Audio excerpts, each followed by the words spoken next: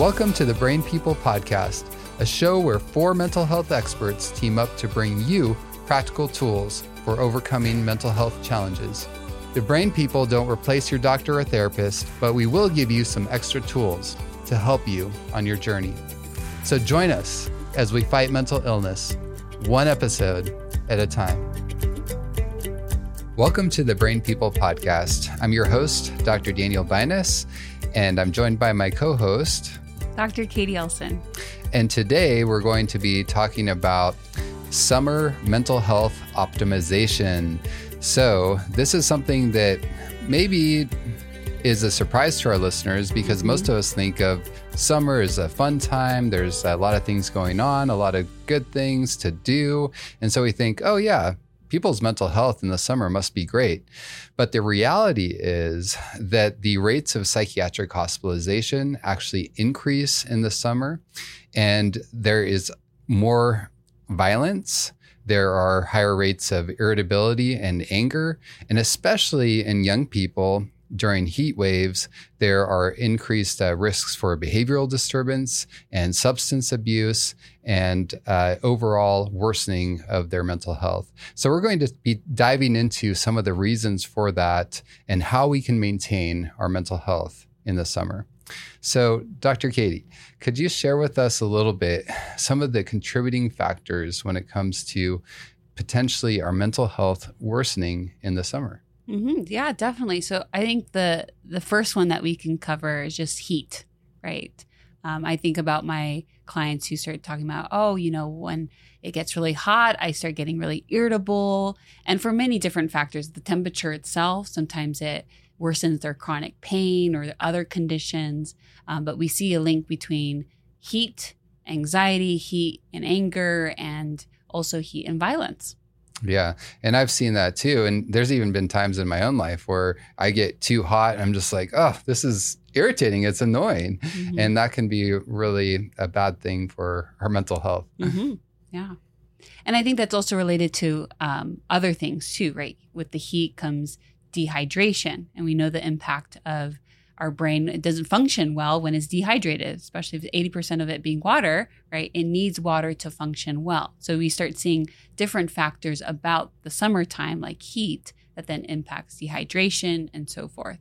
Absolutely. And one other thing as a psychiatrist that I've noticed is, there are a lot of people in the United States that are on antipsychotic medications. And of course, many of those, it's for schizophrenia, but a lot of people, even beyond schizophrenia, like for depression and bipolar, there's close to 7 million people in the United States on antipsychotic medications. And research shows that people are actually more sensitive to heat when they are on those medications. And so that's something for individuals to be aware of as well. Mm-hmm. Yeah. I remember in grad school, we were talking, it was in a research class, and we were talking about correlations. And they're like, there's a correlation between ice cream sales and murder. And they were basically drawing the point that you can't have causation by correlation, but it was the correlating factor was the heat and summertime and mental health and so forth. And so you can see kind of how the heat can really impact our mood, which then can contribute to other things, whether irritability or even violence and so forth. Absolutely. And what's interesting too, you mentioned the dehydration piece, and a lot of people feel, of course, thirstier in the summer. They're going to tend to drink more, but sometimes they're drinking the wrong things, right? True. Can you touch on that a little bit? Well, I mean, a lot of it's caffeinated beverages for one, and caffeine actually dehydrates you. And so they might be drinking a lot of liquids. I know for a lot of my clients, it's iced tea, right? Right. It feels refreshing, but there's an element to it that's actually dehydrating you more than it is actually hydrating you. Or a lot of sugary drinks as well, especially if you're on vacation, right? You're drinking certain things, you're having this carefree spirit, but the sugar has a spike and then actually brings you worse down than where you started. So it can really have a fluctuation in your mood. Absolutely. Yeah. And it's amazing some of the studies that are actually out there on sugar and mental health. And like you said, there is that tendency, like if we're on vacation or something, to, I'll just indulge and have those sugary drinks or those more caffeinated beverages. And that really can affect mental health. I know some of the research actually shows that sugar can definitely amplify depressive symptoms, anxiety symptoms, and even psychotic symptoms. And so it's pretty clear that could be a big contributor for a lot of people. Yeah, definitely. And like you mentioned, the caffeine piece, it's like a lot of us are like, oh yeah, I'll drink, I'm drinking my beverages, and we might even be peeing clear. So we're like, oh yeah, I'm well hydrated. But with caffeine, like you said, it actually can contribute to more dehydration. And even though you're like, yeah, I'm drinking fluids, in the process, you could actually be losing liquid as well. And it's not just caffeine. Another big dehydrator, which is very common in the summer, is alcohol too. Definitely. And, I've seen a lot of individuals in the emergency room and otherwise where they will get very dehydrated from drinking beer all day in the summer. It's cool. They feel like it's refreshing, but it's not, it's actually really harming them, and people can literally die sometimes, but certainly it can wreck someone's mental health. Yeah. And just that factor alone can contribute to multiple things, right? So alcohol is higher in sugar as well. Then alcohol deactivating the frontal lobe, then leading to poor decisions. And you might be having that carefree spirit, but then you're basically playing cleanup and different things. Oh, I went to this party or this event, and relationships can be disrupted based off of things that I said during. And like as clients, I have people coming in and be like, oh yeah, during the summer, I'm doing this under the influence. And then it results in other things that impact them for months after, if not even years. Absolutely. Yeah. Those decisions that people make while they're under the influence, even one or two drinks, can affect the frontal lobe, which is the logical decision-making part of our brain, right? And that can make us make decisions that we later regret. And certainly, I think it goes without saying, summer, and of course, as well as over the holidays, people do tend to have more parties, more drinking, et cetera. So obviously that's something to take note of for people. And just to go quickly back to caffeine, especially for adolescents, they're drinking so much caffeine that often the caffeine also mimics and contributes to anxiety symptoms. And so a lot of kids are during the summer months are like, oh, I'm feeling more anxious. And it's really just the effects of caffeine. And then that interrupts their sleep patterns and then other things as well. Yeah. So speaking of, why don't we hit on some other factors that could be playing a role in poor mental health in the summer? Yeah. So I just mentioned sleep, right? So whether it's affected by caffeine, but probably the number one factor is during summer months, especially for younger people or people who don't work, we just throw out our schedules, right out the window. I remember college, I'd be like, oh, it's summertime. I could stay up late, sleep in. And our bodies are run on clocks. And so it's important for our mental health to maintain that sense of structure and rhythm and schedules in our lives. Absolutely. Yeah.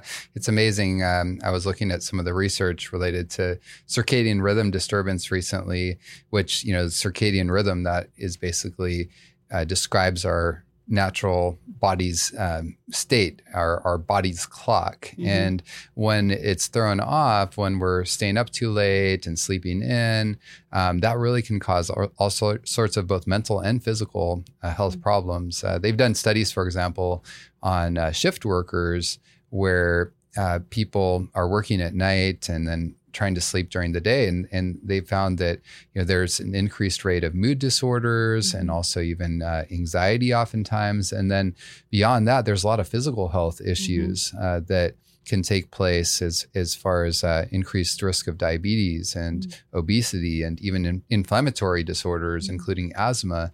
And so it's so important for us not to just sleep enough hours, because I think, at least when I was younger and before I really studied into mental health, I was like, well, I just need to sleep enough hours. It doesn't really matter what time, right? Same. But the research actually shows otherwise. And not just the amount of hours, but I think sometimes also we have this mentality that I can catch up with my sleep. But once you've lost sleep, you can't catch up, right? So, last night I slept 5 hours and then tomorrow I sleep 12 hours. That's not the way that sleep works. And so it's important for us to have that structure of every single day getting enough sleep, both in quantity and quality. Absolutely. And any comment on around, what time we should try to go to bed when we're thinking about that whole circadian rhythm thing? Yeah. So the earlier, the better, right? They say early to bed, early to rise. And we can see that as you shift it earlier, even as early as 9 o'clock, which some of my clients hear that and like, what? That's so early. And so I just encourage people to start kind of slowly pulling back, right? If they go to bed at 2 a.m. In college, I used to go to bed at 2 a.m. And when I learned about these things, I slowly 1 a.m., 11 p.m. and so forth. But you can just start sensing the earlier it is, the better. Wow. Katie, I would have never thought. Yes. Night owl at heart days. has been reformed and now an early bird. That's good. Mm-hmm. That's good. So any other things that you think might be contributing factors? Yeah. So going back a little bit to more of that sense of schedule. So just even thinking about kids and adolescents, it's a time where they're not in school. And so being intentional about setting that schedule or that structure, whether it's some adolescents do have a summer job or summer camp or other things. So that schedule is really important as a family as well. Yeah, I remember one summer when I was an early teenager, and of course, we got out of school and had just days on end where we weren't really supervised very closely. I mean, we were old enough that we didn't need close supervision, but we didn't have anything really to do. Mm-hmm. And I remember spending most of that summer playing Nintendo. At the time, it was, I think, like Nintendo 64 or whatever. I don't even remember. But anyway, it was like, felt kind of enjoyable while we're doing it. But I remember just not having that structure and just being like immersed in like video games all summer. I felt terrible. I was like, and I remember even at that age thinking like, why do I feel so bad? Yeah. And now I start to realize like, yeah, I didn't have that structure. Plus, of course, being immersed in video games is probably not the best way to spend a summer, right? And being indoors. So we start seeing some of these factors start kind of combining, right? So with the heat, sometimes we just want to stay indoors. And then with the lack of structure, then we might have more screen time. And that's another one, right? Screen time itself. But yeah, it's a horrible combination sometimes during summer to have all these things start adding up. Absolutely. Yeah. And in my studies on the effect of screen time in kids, it's just amazing how that can really contribute to the anxiety and depressive symptoms that we often see escalate in the summer. Plus, even concentration difficulties. And here, they've worked hard during the school year to learn things and whatnot. And then it's almost like they're undoing very true. things in the summertime. And you see that these days it's really created in a way to lead to higher screen time. So you're watching an episode on Netflix, and what happens at the end of an episode? It just naturally goes into the next one and the next one and the next one. And so the binge watching of Netflix or the doom scrolling on Facebook or Instagram, it's very easy to fall into the trap if you don't have that structure. Yeah. If you don't have a reason to wrap it up and move on to the next thing, right? Yeah. It's just like keeps you sucked in. So anything else that you think could be contributing? Yeah. So some of the things that might be more kind of psychological stress, we've talked a lot about like environmental stress or other things going on, but psychologically, financial stress.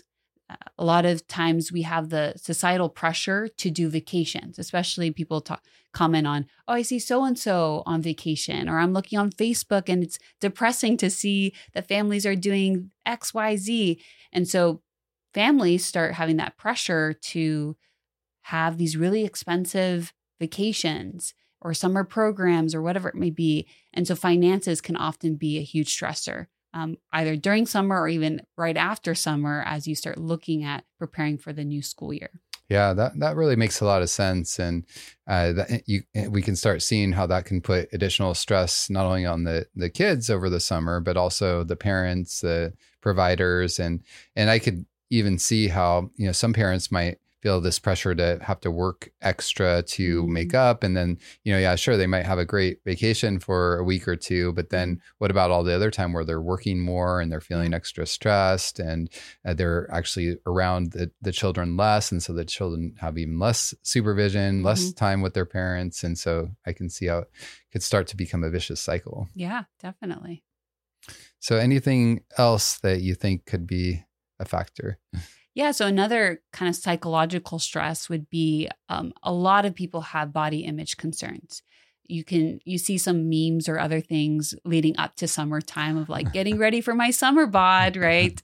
And people make light of it, but it's a meme because it's a universal experience. People are concerned, right? They've maybe packed on some extra weight during the winter, but then it becomes this obsession at times for people. Needed to look a certain way, need to feel a certain way. And so it can lead to either just the complete giving up of, well, what's the point? And then resorting, it's like all or nothing thinking. Or other people go into it all, like the perfectionistic type mentality, and then they over exercise. It can contribute to anorexia or other eating disorder concerns, and they take it to an extreme. And so summertime is like this extra pressure for body image concerns. Yeah. Wow. So as we're kind of unpacking this, it's starting to become more and more clear to me. It's like, okay, wow. Yeah. Summer is not necessarily a safe haven for mental health. And here's why. And so these are all factors that I think is really important for all of us to keep in mind. And I'd love to hear from you. What do you think are some ways that we can really mitigate these things? And certainly we've touched on some of those, but maybe we can dive into a little bit more. Are there some specific things or ways that we can set the stage for success when it comes to our summer mental health? Yeah. So I think one of the things that we see is like, if we were to do biggest bang for your buck, structure. That's probably the first thing, because that'll help with maintaining exercise, sleeping habits, eating habits. That's another thing we didn't touch on fully, but just structure. So I don't know if you want to touch on that a little bit more, but I mean, I can. Go ahead.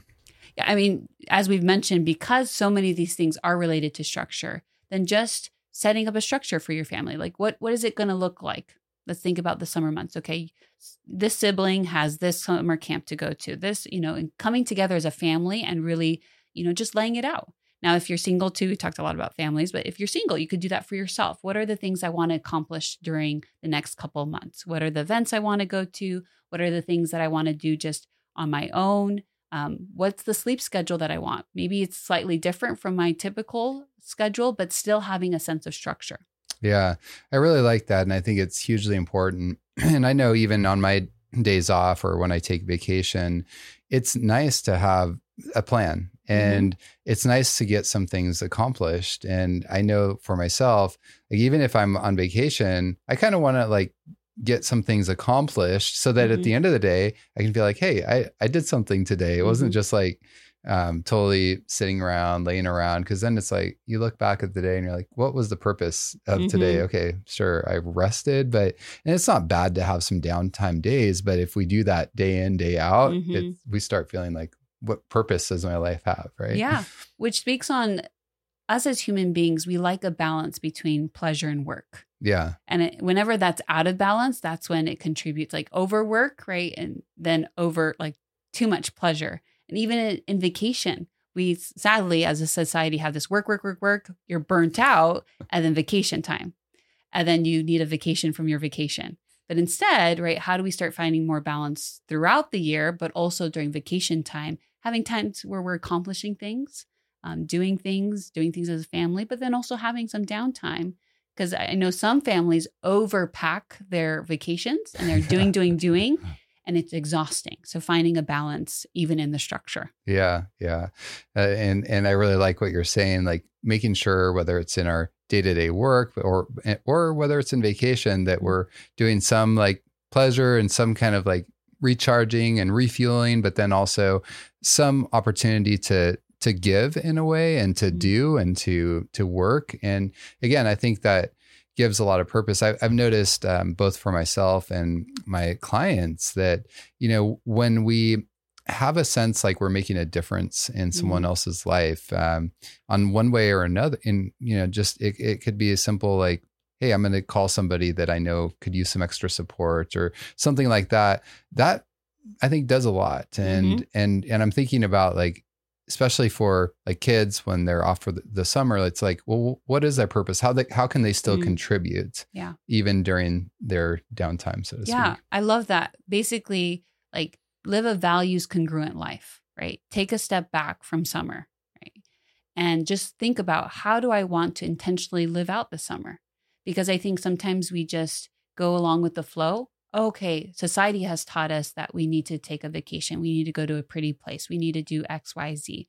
But how do I want to spend my summer, right? Do I want to make a difference? Like when you're mentioning playing video games, all summer long, you're kind of like just doing it because that was what you were to do. But what do I want to do? How do I plan this time in a way that I want to? Not because other people are telling me that I should have a Memorial Day weekend get together, or so-and-so is telling me that, my kids have to go to summer camp. If you want to spend extra time with your kids, like, be intentional about that. If you say, we want to plan a vacation, then plan it the way that you want to. Because if you live it in a way that's congruent to your values, then that's where it's actually satisfying. Yeah. Where you have that sense of fulfillment. And I'm even thinking about some families in this, can work for some, maybe not for others, but some have actually used their vacation time to even do like mission trips, where they'll actually go to a really cool place. It might be to Central America or to Africa or who knows where. And they're involved in some sort of like building project where they're like working together as a family and with a team, like maybe they're building a school or something like that. And then they might tack on a few days of just like relaxation and fun on an island and snorkeling and all of that. And I think those sorts of experiences can be really a lot of fun, but valuable at the same time, because it's kind of showing our kids and, our families and even ourselves like, wow, we have a lot in our culture that, other people don't have, as far as a lot of benefits and whatnot. And it can be a lot of fun, and it can even be rejuvenating when we're like out there serving and doing things for others, while at the same time, yes, we need to maintain that balance and that time for recharge. When you were mentioning kind of cultures, I realized we're talking a lot from American culture of like, we even have a summertime. That's Some true. people maybe listening may not have an opportunity to have a vacation. But still, these principles can still apply of, how am I still getting good sunlight and exercise and sleep and so forth throughout my year, right? These are not just things to be extra intentional during the summer, but throughout the year. Absolutely. And they're just things that from time to time can start slipping through the cracks. And so it's important to be like, okay, let me make sure that I'm maintaining those things, because if we start getting off, then that's where our mental health can start to suffer. So you mentioned definitely maintaining the structure during the summer is super important. Of course, we talked about the circadian rhythm aspect of early to bed, early to rise. And then we talked about finding meaning, in our activities, and that they're value congruent. Any other things that you think are important when we think about mitigating the potential pitfalls of mental health problems in the summer? I would say one thing that's common both during the winter and summer month that can contribute to mental health difficulties is the isolation, right? So any extremes in weather, often people are like, oh, I just want to stay indoors. And I understand that, right? When it's really, really hot, especially if you have other conditions that make it harder to be out, you want to just stay home and comfortable, controlled environment. But what that often leads to is the isolation that then makes us feel lonely, that makes us feel disconnected from people, the same way people experience that during COVID and the quarantines. And so how can I be intentional about socializing?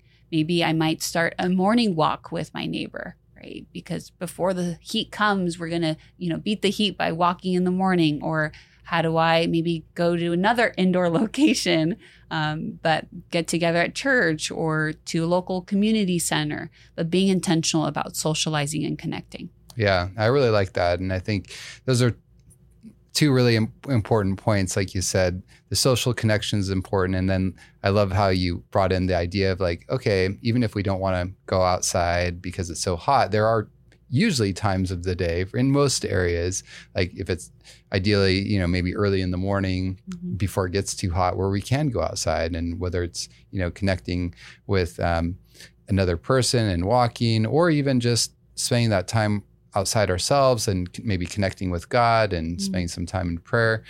Those are wonderful things that we can do to maintain our mental health. And what I love about this episode is like, maybe you're not the person that's struggling with your mental health.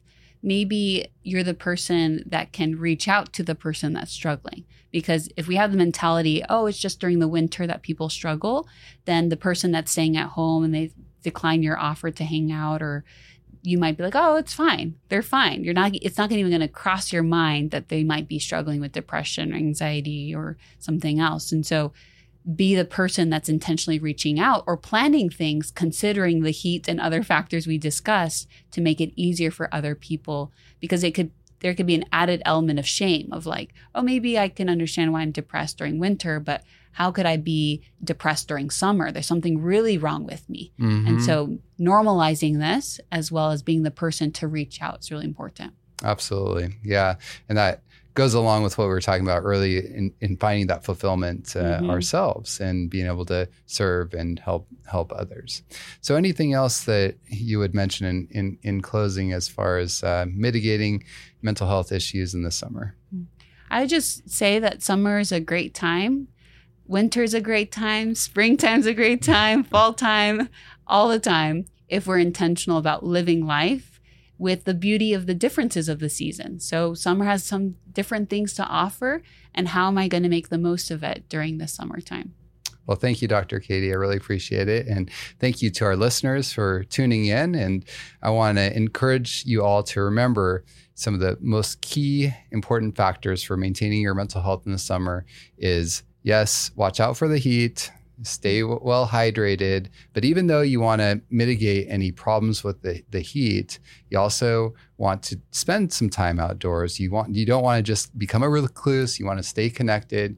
You want to have structure in your day. You want to find value in what you're doing, living your life, making the choices that you're going to make to be congruent with your values so that you find that fulfillment, that meaning, that purpose.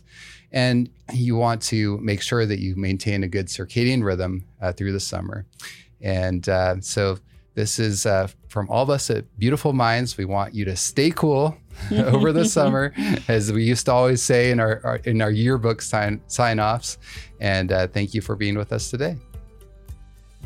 So, if you only take one thing away from today's show, remember this: if mental illness is a whole person problem, then it must have a whole person solution.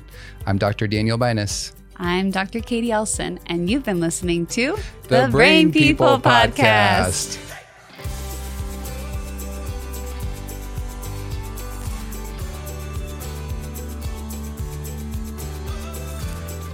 Thanks for listening. To hear more episodes, find us on social media, or support us financially, visit thebrainpeoplepodcast.com.